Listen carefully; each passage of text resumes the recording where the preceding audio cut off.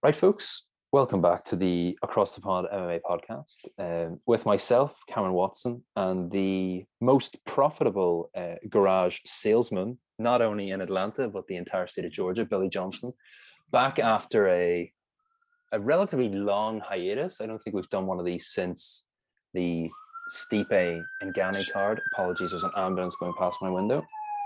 I'm sure you can hear that. It's on its way to pick up Usman after tonight's result. I'm kidding. Stay tuned and we'll break that one down. It's a great segue in. Yes, we are here. This evening is UFC 261. Usman v Masvidal 2. 3 title fights, of course. We have Valentina Shevchenko against Jessica Andrade, which is not the co-main. The co-main event is Weili Zhang v Rose Namajunas. Billy and I here to break it down. Billy, where would you like to start with this card? Let's go from top to bottom on this. Let's start with the main event. Let's give the people what they want to hear. I'll ask the question to you. How would you see this fight going? So, I've seen a lot of memes where, people will see, maybe Masvidal weighing in or Masvidal training, and they'll be like, okay, cool, Usman 50-45. And it's sort of like people are under the impression that no matter what Jorge does, 6-week fight camp, 6-month fight camp, it wouldn't really matter. Usman's going to win every round. And I see that side of it. Obviously, I've been a little bit polarizing recently on the ATP MMA Instagram, stirring up a bit of controversy by saying Usman is the pound for pound number 1 fighter on the planet, which I do believe. But there's something here that sort of tells me Usman does, in terms of the Gilbert Burns fight, for example, he did get clipped early on, which was a surprise to me, but he is human. So, wait, you've frozen. Oh, no, you're just sitting really still. She's got immaculate posture. I thought you were frozen. Nope.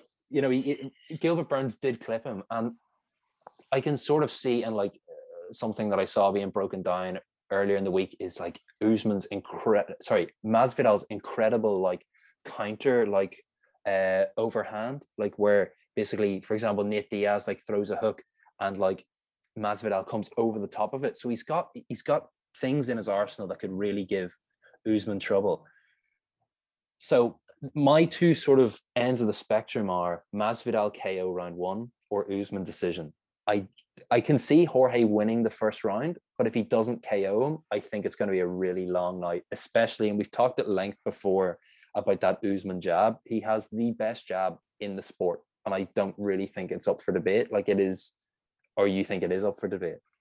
Absolutely. I think that jab is a lot of recency bias. Sorry. I think it looked great in the last fight, but I think up until that last fight, Usman was never known for his striking. Whether it was jab, whether it was straight, whether it was hook, any type of strike, uppercut, nothing. So I think it's a lot of recency bias with people claiming how good his jab is. And I think it was just exposing part of Gilbert Burns' game. He's a strong, powerful man, and he landed a strong, powerful jab. But in order for me to give it claim to be one of the best in MMA, I've got to see it against someone else. Well, here's the thing. It's interesting you say that because, there is an argument that it is recency bias, that, Trevor Whitman came into the cage between rounds and said, oh, you're a champion because of your jab. I would argue that I had seen the potential for his jab in the Colby fight. Do you not think he broke Colby's jaw basically with his, obviously, his straight is very good as well, but I thought his jab played a lot. And you were there. You should have seen it in the flesh. I thought Colby was the better striker there. I just thought Usman was the better had more power. So yeah, no, in order for me to say that I saw the potential in his jab there, I disagree because I actually thought he was getting outstruck. It was just a matter of being more powerful. So I don't want to warrant him having such a strong jab just because he struck such a strong human. Because then it's at that rate, you take a heavyweight and you give him a decent jab. And then does he have the best jab in MMA? Maybe, maybe not. But to me, I've just got to see more consistency. In one fight, it was the deciding factor. In order for him to have the best thing in MMA, to me, it's got to be every fight. This is what he's going to do, and this is how he's going to break someone down, which I've seen once. Okay, fair enough. You're entitled to your incorrect opinion. That's fine. I was hoping you were going to back me up. The way I look at it is, before the Colby Covington fight, what was everything that people said about Kamaru Usman having a glaring hole in which skill set? Well, I mean, you're wanting me to say striking. That's what you're setting me up for. He was known for his grappling. Yeah. He was a dominant wrestler.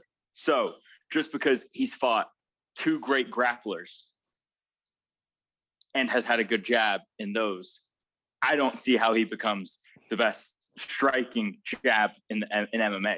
I mean, you look at people like Max Holloway, who absolutely batter Ortega with a jab, who absolutely batter Calvin Kattar with a jab, and set up all their other strikes with a jab.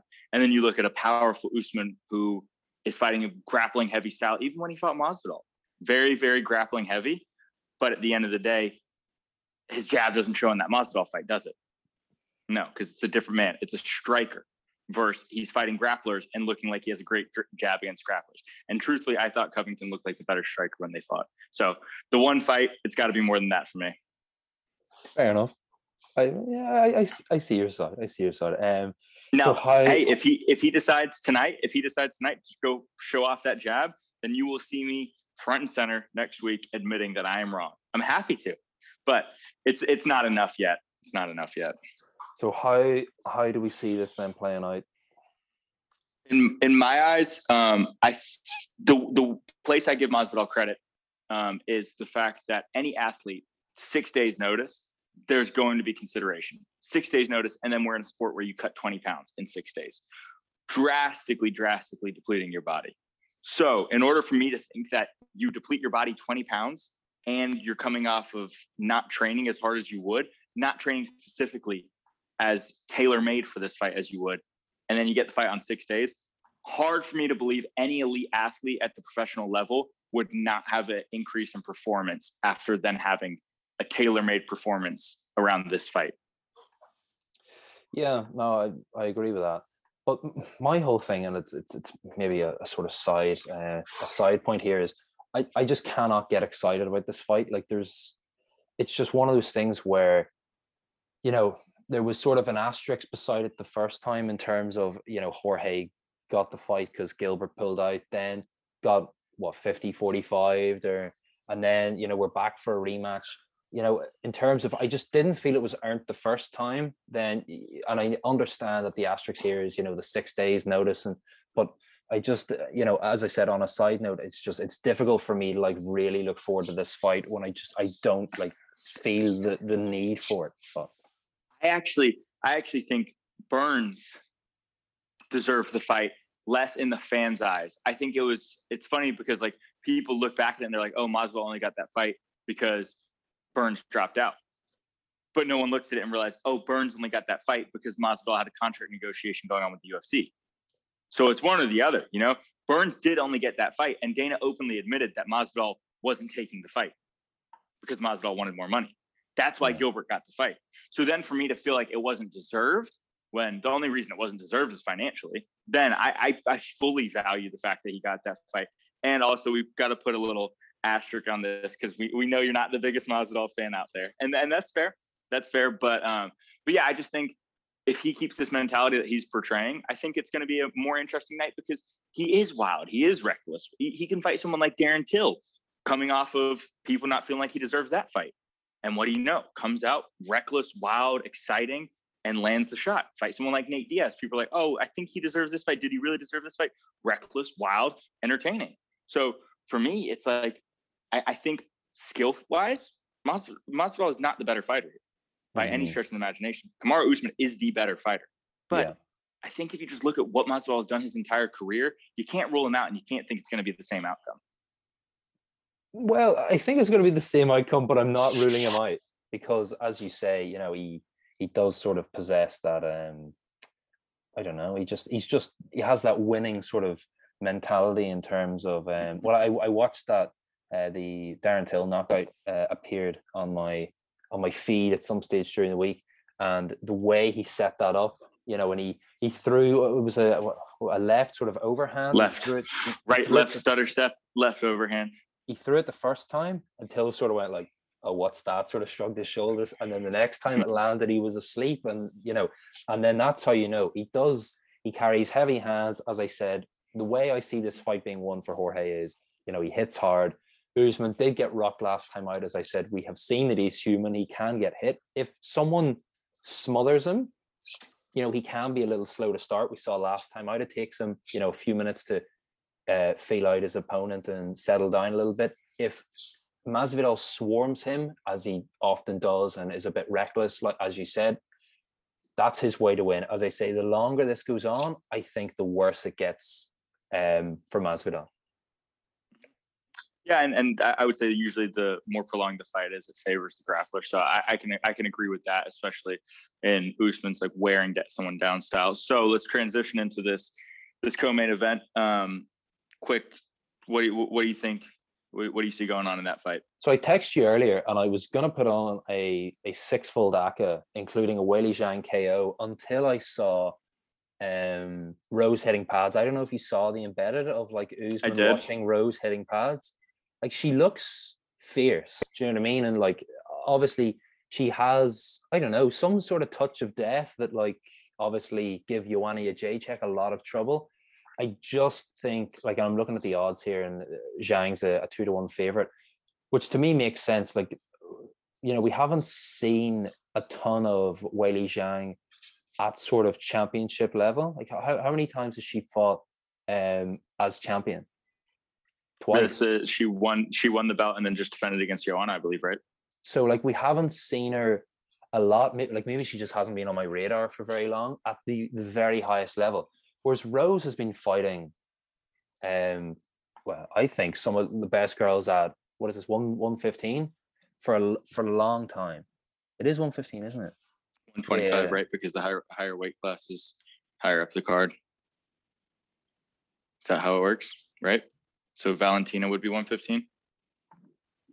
No, Valentina's not a 115. No, you're right. She's 125. Yeah, no, because that's strange. It's Andrade. That's where you're getting confused. It's Andrade is going up. Yeah. Okay. But I think, just on a side note, I think the reason that this is higher up the card is just there's more buzz about this fight because on paper it is a much closer fight than Shevchenko Andrade. Oh yeah, no, I think it's a more entertaining fight, no doubt. I'm just saying what the UFC do, like their structure is the higher weight class. Like if the heavyweight main event or if the heavyweight title is on the line, that's gonna precede a Conor McGregor title technically because they do it by weight class for the men's. At least I didn't realize they had done it like this for the women's. So the way I see this fight, and it's pretty similar to you, I'm a Rose fan, so I'll disclose that. But I think this is strictly a matchup of power versus precision and speed, and that's not to say that Weili doesn't have that. It's more so that that's what Rose's specialty is. So I think you saw how that went with Jessica Andrade because that's a similar matchup, except I think Weili is a tougher problem for Rose. The way I would transition this over to any of our viewers that want to see like how this relates to a men's fighter is, and this is just what I thought off the top of my head, Rose Namajunas reminds me of Max Holloway. Weili Zhang reminds me of Cody Garbrandt. Although they're not the same division, Max is precision. Max will wear on you. Max won't stop coming at you. Max won't stop throwing punches.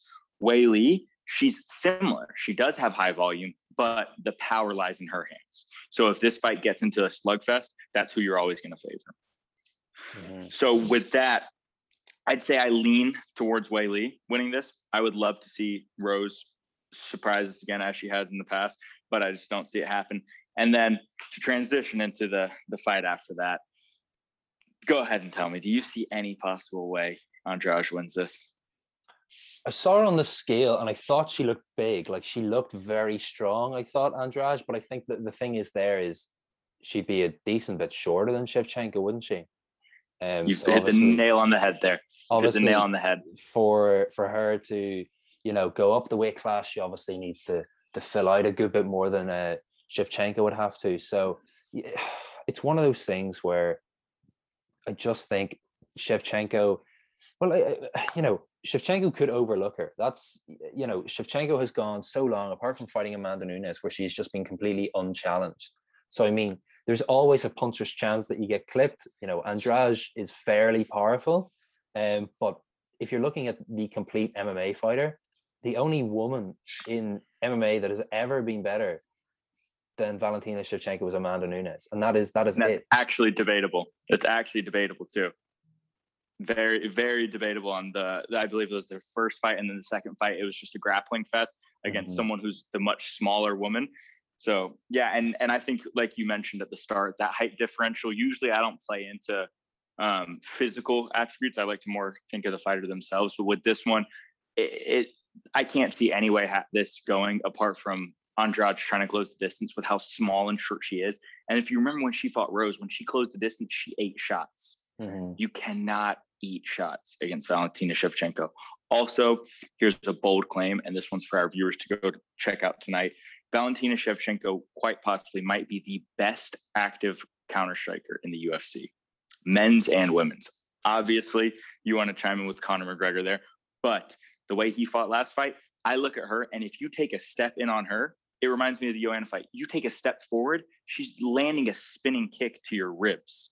It's, I mean, her counter striking is just next level to me. And I think this is going to be a hard to watch fight if it stays on the feet. Honestly, wouldn't be surprised if Valentina just dominated on the ground too. I don't see any way that Andrade can win and close the distance. I don't even know if Valentina has been caught in the UFC. So I was just trying to think there about active counter punchers.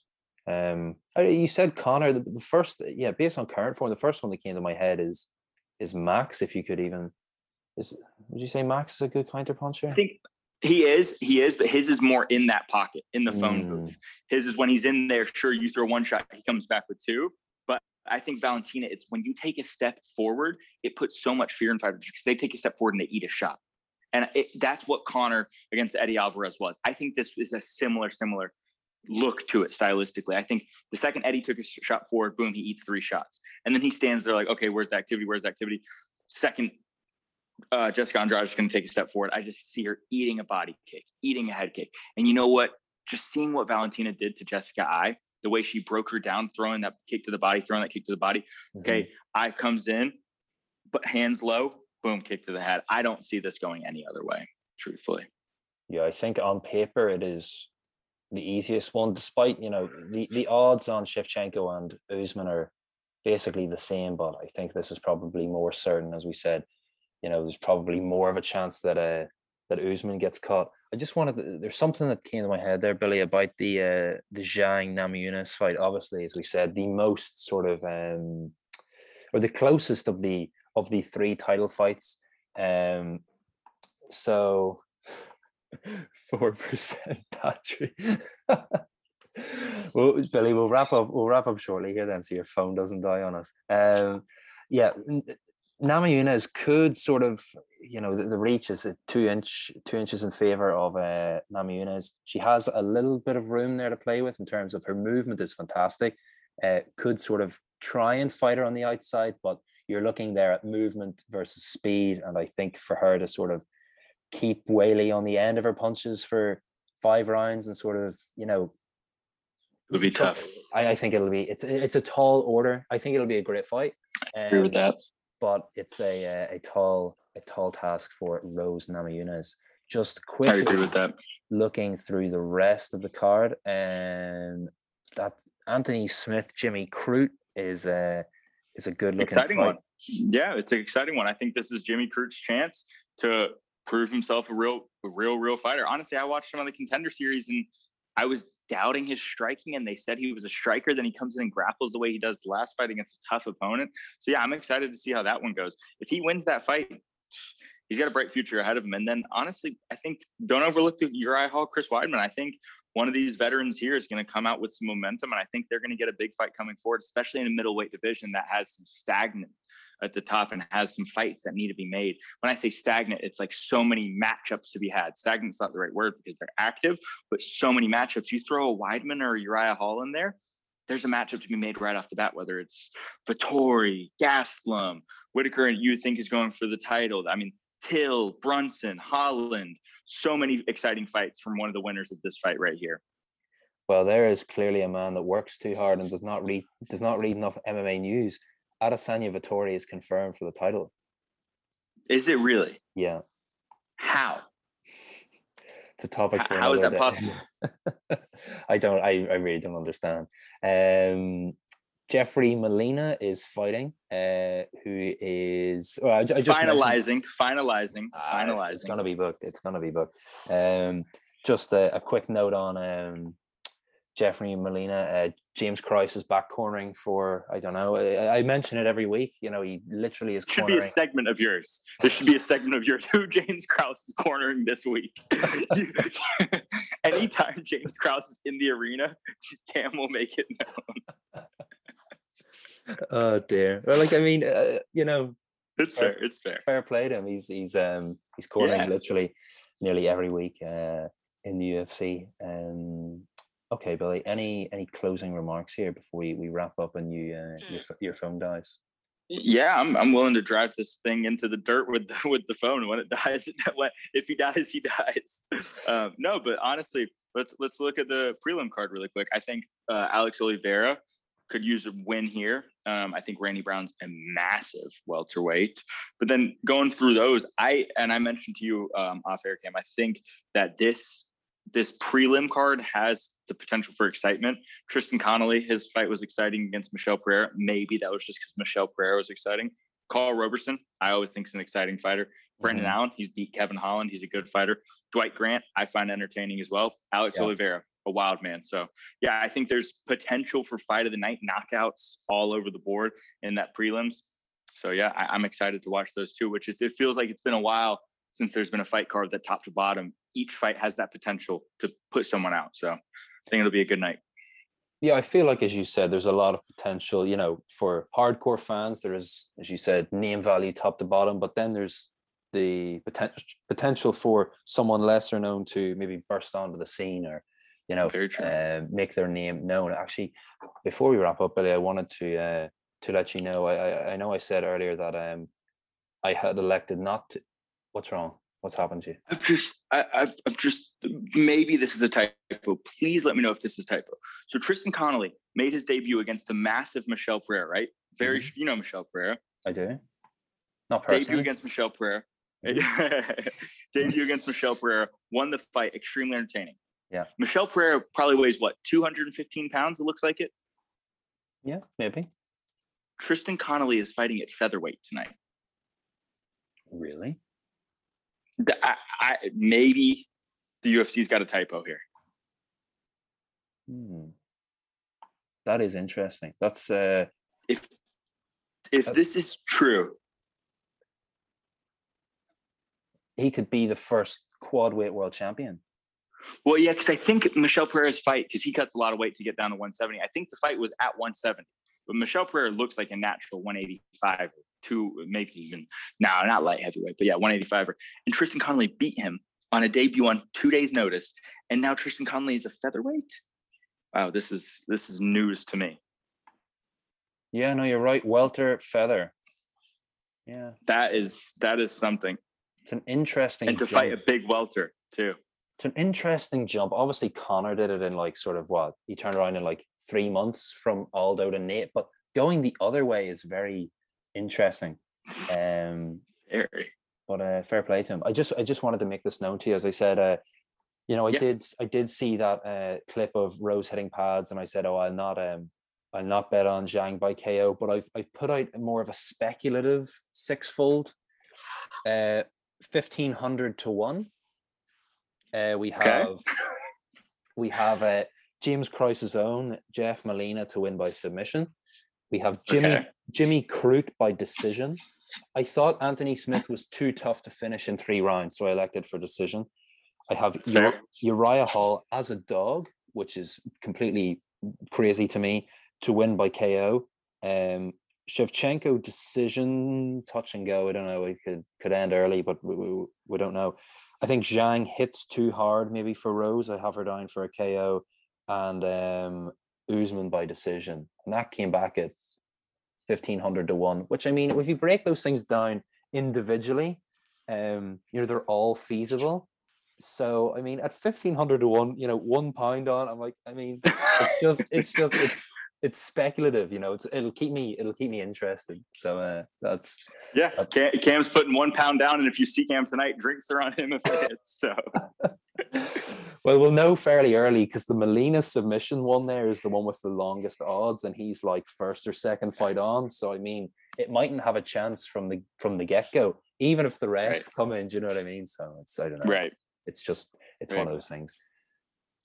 Should be an exciting night of fights, and keep your eyes posted from the MMA Across the Pond podcast in case there's a last minute bet to be placed.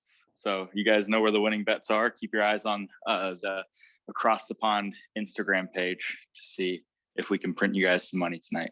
Well, that's the thing. And actually, just before we go, I wanted to make it known that how many one and dones have we done? Maybe 5. We haven't picked the fighter wrong yet. What I have the last time out, I had Marquez over Alvi, which came in, but I think I said decision, and he got a submission. Late sub, yeah, or was it early sub? Second round or something. So we've each time, and then did I have, or who did we have before that? I don't know, but all the fighters. It was the 135-pound Masvidal. His name's slipping my mind right now. You know who I'm talking about? Adrian Yanez. Oh, we Yanez, and then we had the smells. The smells. I smell what's going on there. So I don't know. Like, do you want to throw out a one and done for the? I know who I would pick in terms of what you're getting for, where I think the odds are incorrect, and more of a. Oh, okay, I've lost Billy. His phone has died. So I'm gonna, on his behalf, Uriah Hall is an underdog, which to me is a little bit crazy. The one and done for me is Uriah Hall by second round KO. I want to say over Weidman. I just think, for two guys that are probably past their best, Uriah Hall is the one that still has, I think, more potential to get back to, some source of contention. So, as I said, the one and done for tonight. We have Uriah Hall. What did I say? Second round KO. So there we have it, folks. As I said, unfortunately, Billy joined the podcast today on 18% battery. So, but sure, these things do happen. So I hope you all enjoy the fights. And yes, don't forget Uriah Hall by second round KO. And we will be back hopefully a little more regularly than our sort of 4-week hiatus there. But we will review and then preview the next card next week. So enjoy the fights, and we will catch up with you then.